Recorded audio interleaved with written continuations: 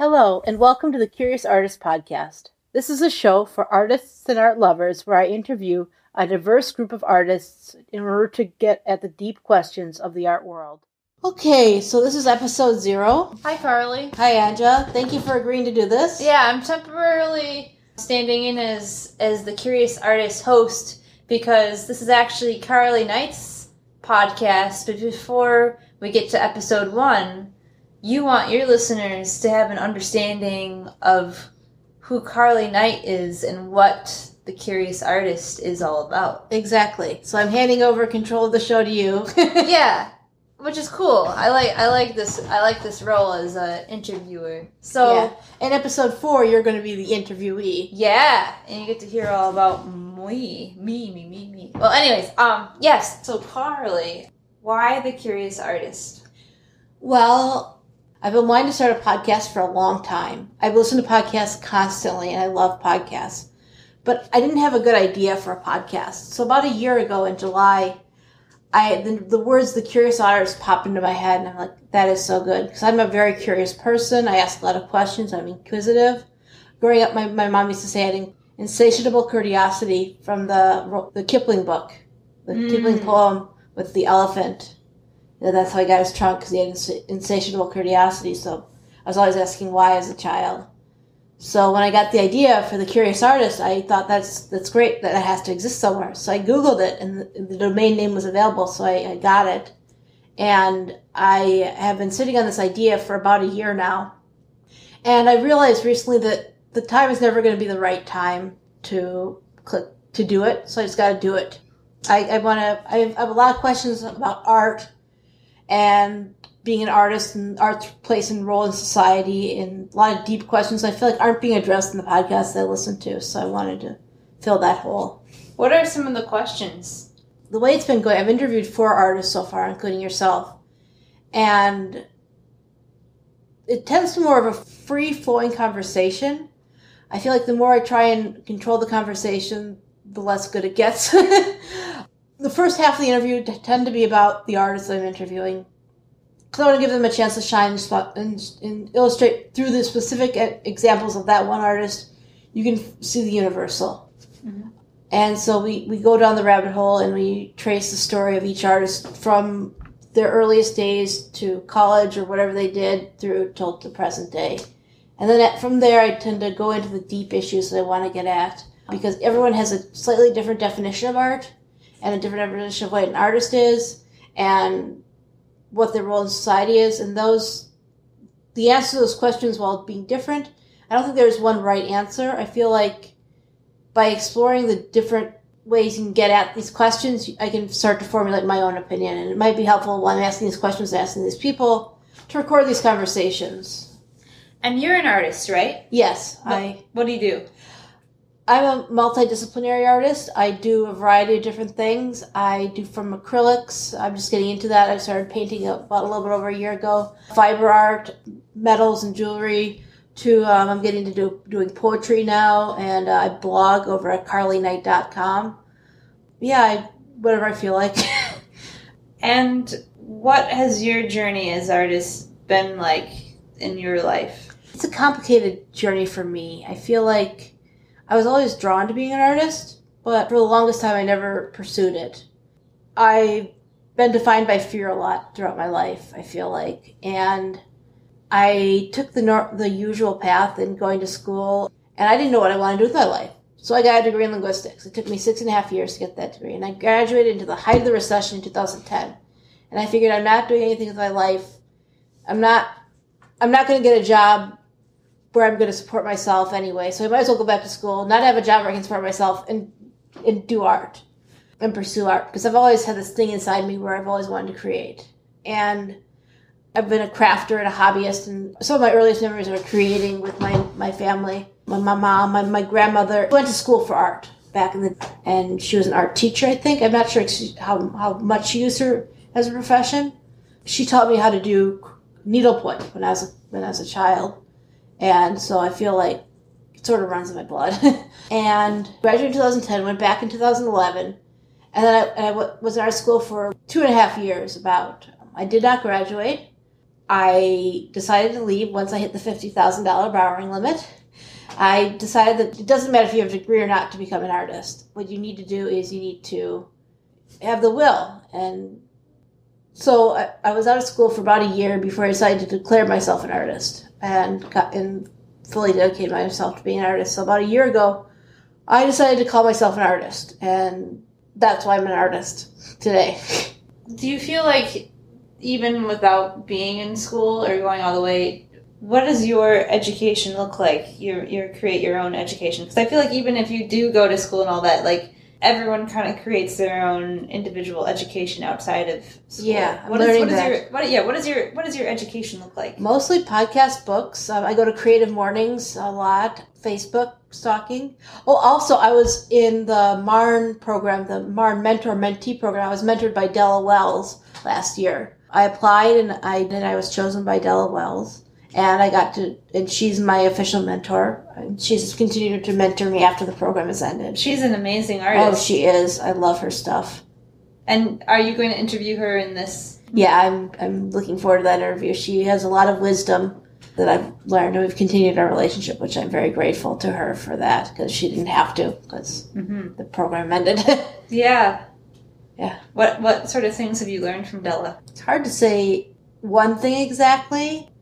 To think bigger, I think, is one thing. Like, I was thinking very small in the beginning, and she encouraged me to think bigger with my work. To have confidence, too. And at the same time, don't take myself too seriously. Mm-hmm. I think those are important things that I've learned from Della. What's your dream project? Okay, so I've had this idea that I've never really articulated to anybody or anything. I'm going to articulate now. But I had this idea when I was in Portland a couple years ago. I was reading this book, I forget the name of the book, but I was thinking about the nature of reality and how is something real if no one's observing it, and like how people are different in when they're being observed and when they're not being observed. So I had this idea for an installation piece, which I'm probably never going to do, but people will be waiting in line to get into a gallery, and there would be pictures while they're waiting, but in the pictures there are cameras. So when they get into the gallery, they can see that while they were waiting, they were actually being filmed. And so they can see their reaction. And then I would film their reaction to their reaction to how to them being filmed. So that I would get them, they would leave, they would have to sign an NDA telling people that they had, not to reveal a secret while this was going on. So it was very complicated and like how it's hard to explain exactly it, but because I don't have any of those skills or any of the things, but I think it'd be really cool if that existed in the world. Yeah, I hope you do that one day. Yeah, I don't know how or when. Well, collaboration. Yeah, I guess. Yeah. I guess if I can't really release this explanation of it, if I do decide to do it, because then people would know what I was doing. I guess, I don't know. You have to be in suspecting public to see it. But that's, yeah. Then again, maybe someone will listen to this and be like, oh, I want to help her do that. Yeah, so I guess I should release this. Yeah. Yeah. You never know. Yeah, so I don't know why that popped into my head. I haven't thought about that in a long time, but that's one dream project. Like, I want to get at the nature of reality and stuff and things. Mm-hmm. What do you feel your role as artist is? Okay, so I wrote a blog post about this, about what art is and what I believe the role of the artist is, and how they're interconnected, and how really the role of the artist in art is to remind people of their humanity, to connect them to that source. You can read blog. I'll put a link to it in the show notes, and people can read about it there. But really, just touch people in some way, not inappropriately though. Yeah. What do you think listeners can expect from The Curious Artist? I think that listeners can expect to gain a deeper understanding of art and artists. I hope that the people that are listening are people that are either artists or art lovers, people that collect art, that love art. And I hope that I'm able to provide them with an inside view of what artists think about art. And how do you select the artists that you're selecting for this podcast? Well, it's a variety of different ways of selecting artists I'm curious about, I'm starting out with artists I know personally, and I'd like to start expanding out from there into more wider known artists. Because anyone that I just have a little bit curious about, I want to interview. Mm-hmm. And I don't want to just I want it to be from a diverse perspective and from multiple of different perspectives, different genres of art, different types of art, not just visual art, maybe music, performance art, photography, anything that like you can call art. I want to get different people from those perspectives, because I think that from a variety of different perspectives, you can get at the truth better from a variety of different angles. You can get better at that thing that I'm trying to get that's not really explainable. Mm-hmm. Yeah. Yeah, I like that. And what podcasts are you listening to?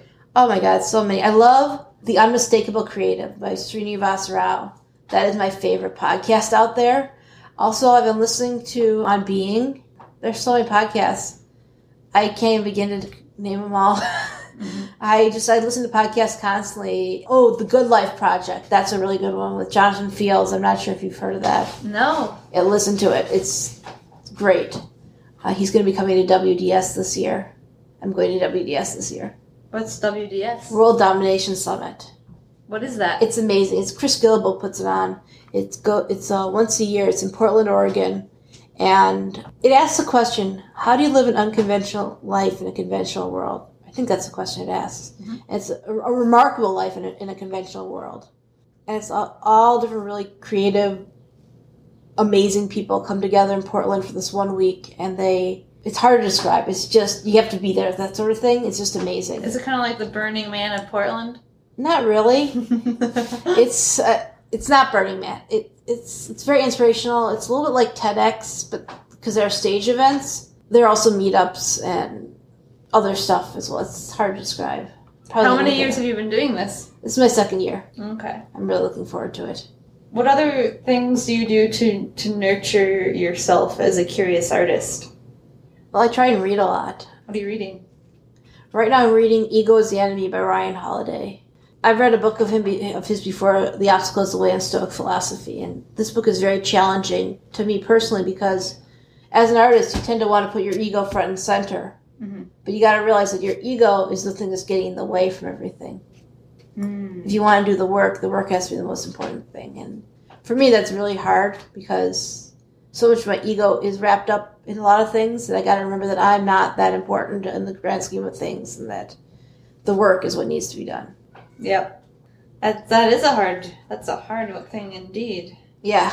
I don't know if I completely agree with everything he says, but in order to understand what his message is, I'm challenging myself. Is he an artist? No, he's not an artist. He's an author. Well, yeah, okay. He's also a marketer too, but he's very into Stoic philosophy. Hmm. I tend not to read books about art too much. So, Carly, what else should we know about you before beginning to listen to The Curious Artist? I think the best thing to know about me is that I'm a work in progress. This show it's my continual search for answers to questions that can never be found. So I hope to take you along with me on the journey, and we'll see where I go from here. How can people contact you if they want to reach out to you? Well, I'll have my contact info on thecuriousartist.com. They can also visit my website, thecarlyknight.com. But I'm going to have the Curious Artist as a central hub where you can sign up for the newsletter and see show notes. And how often will you release a podcast? Do you know yet? I'm planning on it being weekly or bi-weekly. I haven't decided. I'm going to be releasing the first 4 episodes together in the middle of July. Well, hopefully by this we'll know then. But yeah, and then you can expect an episode every week after that. I will be listening, Carly. Thank you, my first listener. All right, have a nice day. You too, Carly. Thank you for listening to this episode. If you would like to support the Curious Artist Show, please share it with a friend or someone you think would enjoy it. Thanks again. Have a nice day.